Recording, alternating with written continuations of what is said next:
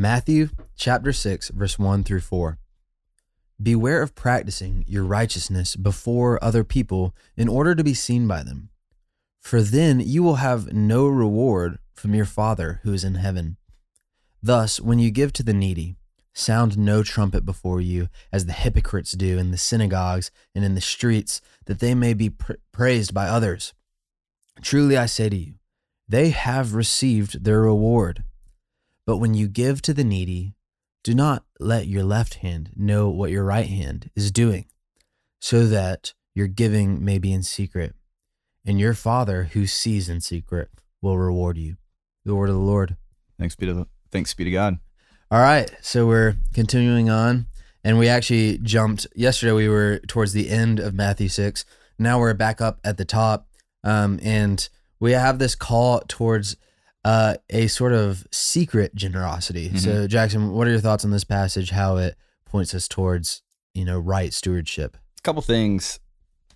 I find it very interesting that there is an expectation of generosity in this passage. So it's not, hey, if you decide to do this, or if you get a little excess of money or something, but the expectation is when you give to the poor or when you give to the needy. So God's people are a generous people. That's just what it means to belong to the Lord. The Lord is generous with us.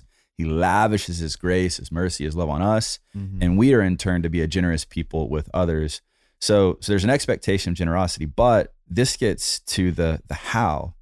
And what really comes to mind here, I was thinking about when I really started taking my faith seriously, kind of late high school, early college, and I started trying to be vulnerable with people, and I started confessing sin, and I started letting people in on how the Lord was at work. And all of a sudden I realized, people are responding well to me when I put myself out there. And as good as that was, there was something that was a little dangerous with it, because I realized that I could play the game a little bit, and I could accrue some social capital by giving people a little bit of vulnerability, or by, telling them this self-sacrificial thing that I did, but doing so in a humble way.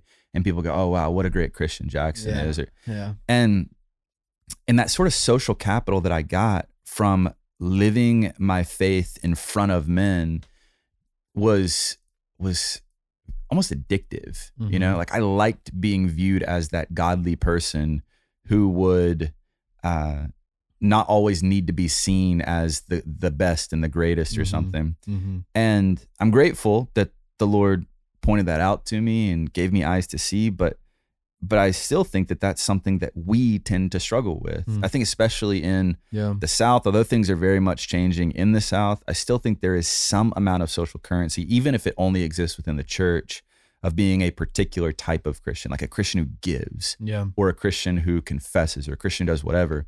And this is a passage that's reminding us that piety is not virtuous simply because it's done in front of others. No, like true piety is done in humble faith, or is lived out in humble faith before the eyes of our Father. And so what really matters is not what Will Carlisle thinks about me, as much as I hope that you think positive thoughts about me. But what really matters, but what matters is what the Lord thinks of me. And so this passage is saying, hey, live for the pleasure of the Father. Live recognizing that your Father in heaven sees you. And so let's not go and try to win praise for man by doing these humble acts for the Lord that aren't actually humble. Rather, live for the praise and glory of your God in heaven. And in so doing, love your neighbor. Like false generosity, I think is something that all of us can spot.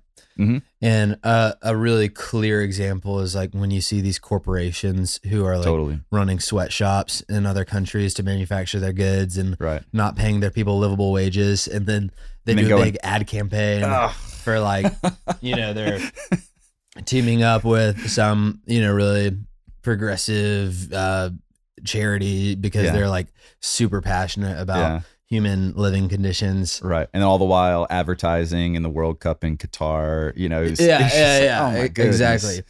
And so we can see that, and we can even see that within the church, where, there's these religious leaders who kind of flaunt their own righteousness or just kind of take advantage of the platform in some way.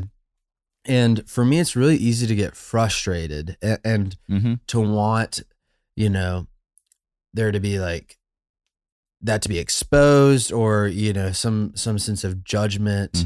And sometimes the Lord does do that. I think it's really interesting here. Christ, he says, "Truly I say to you, they have received their reward." Yeah. And I think that's really interesting.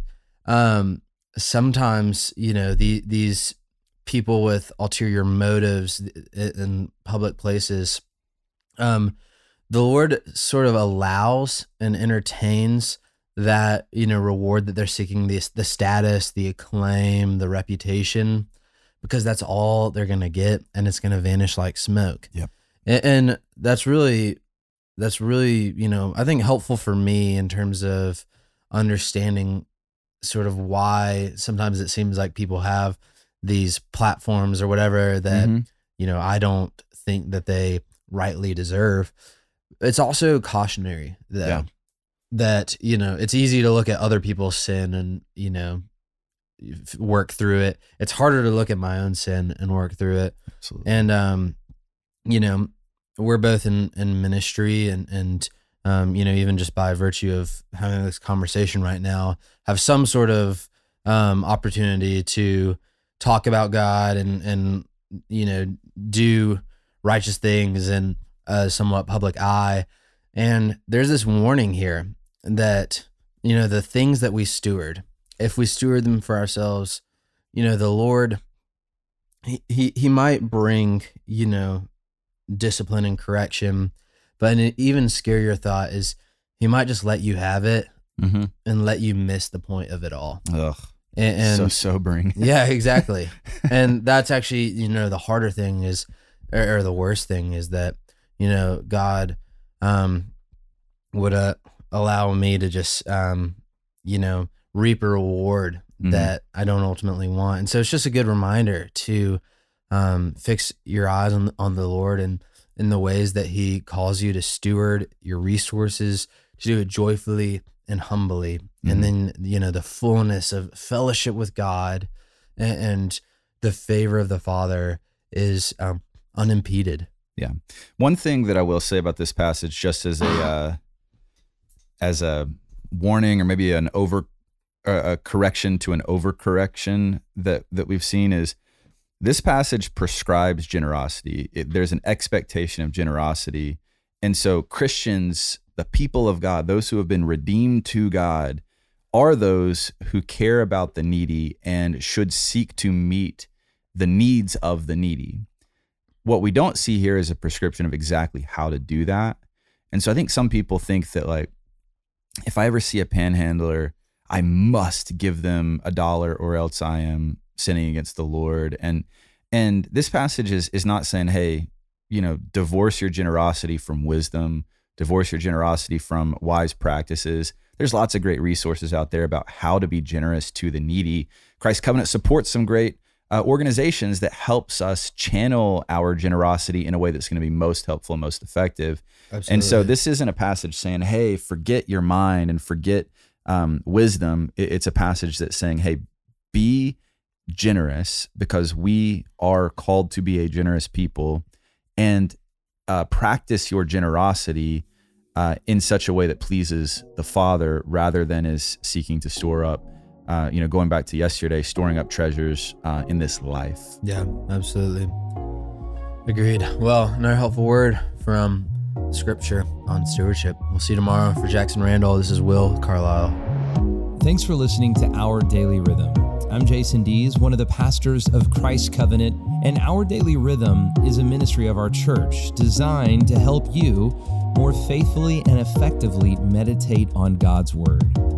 If you ever have a question for us about one of our Bible readings or one of your own Bible readings, please don't hesitate to text us at 404-465-1737. Again, that's 404-465-1737. 888-848-1737 or email me directly at jason@christcovenant.com. We'll meet you again tomorrow for Our Daily Rhythm.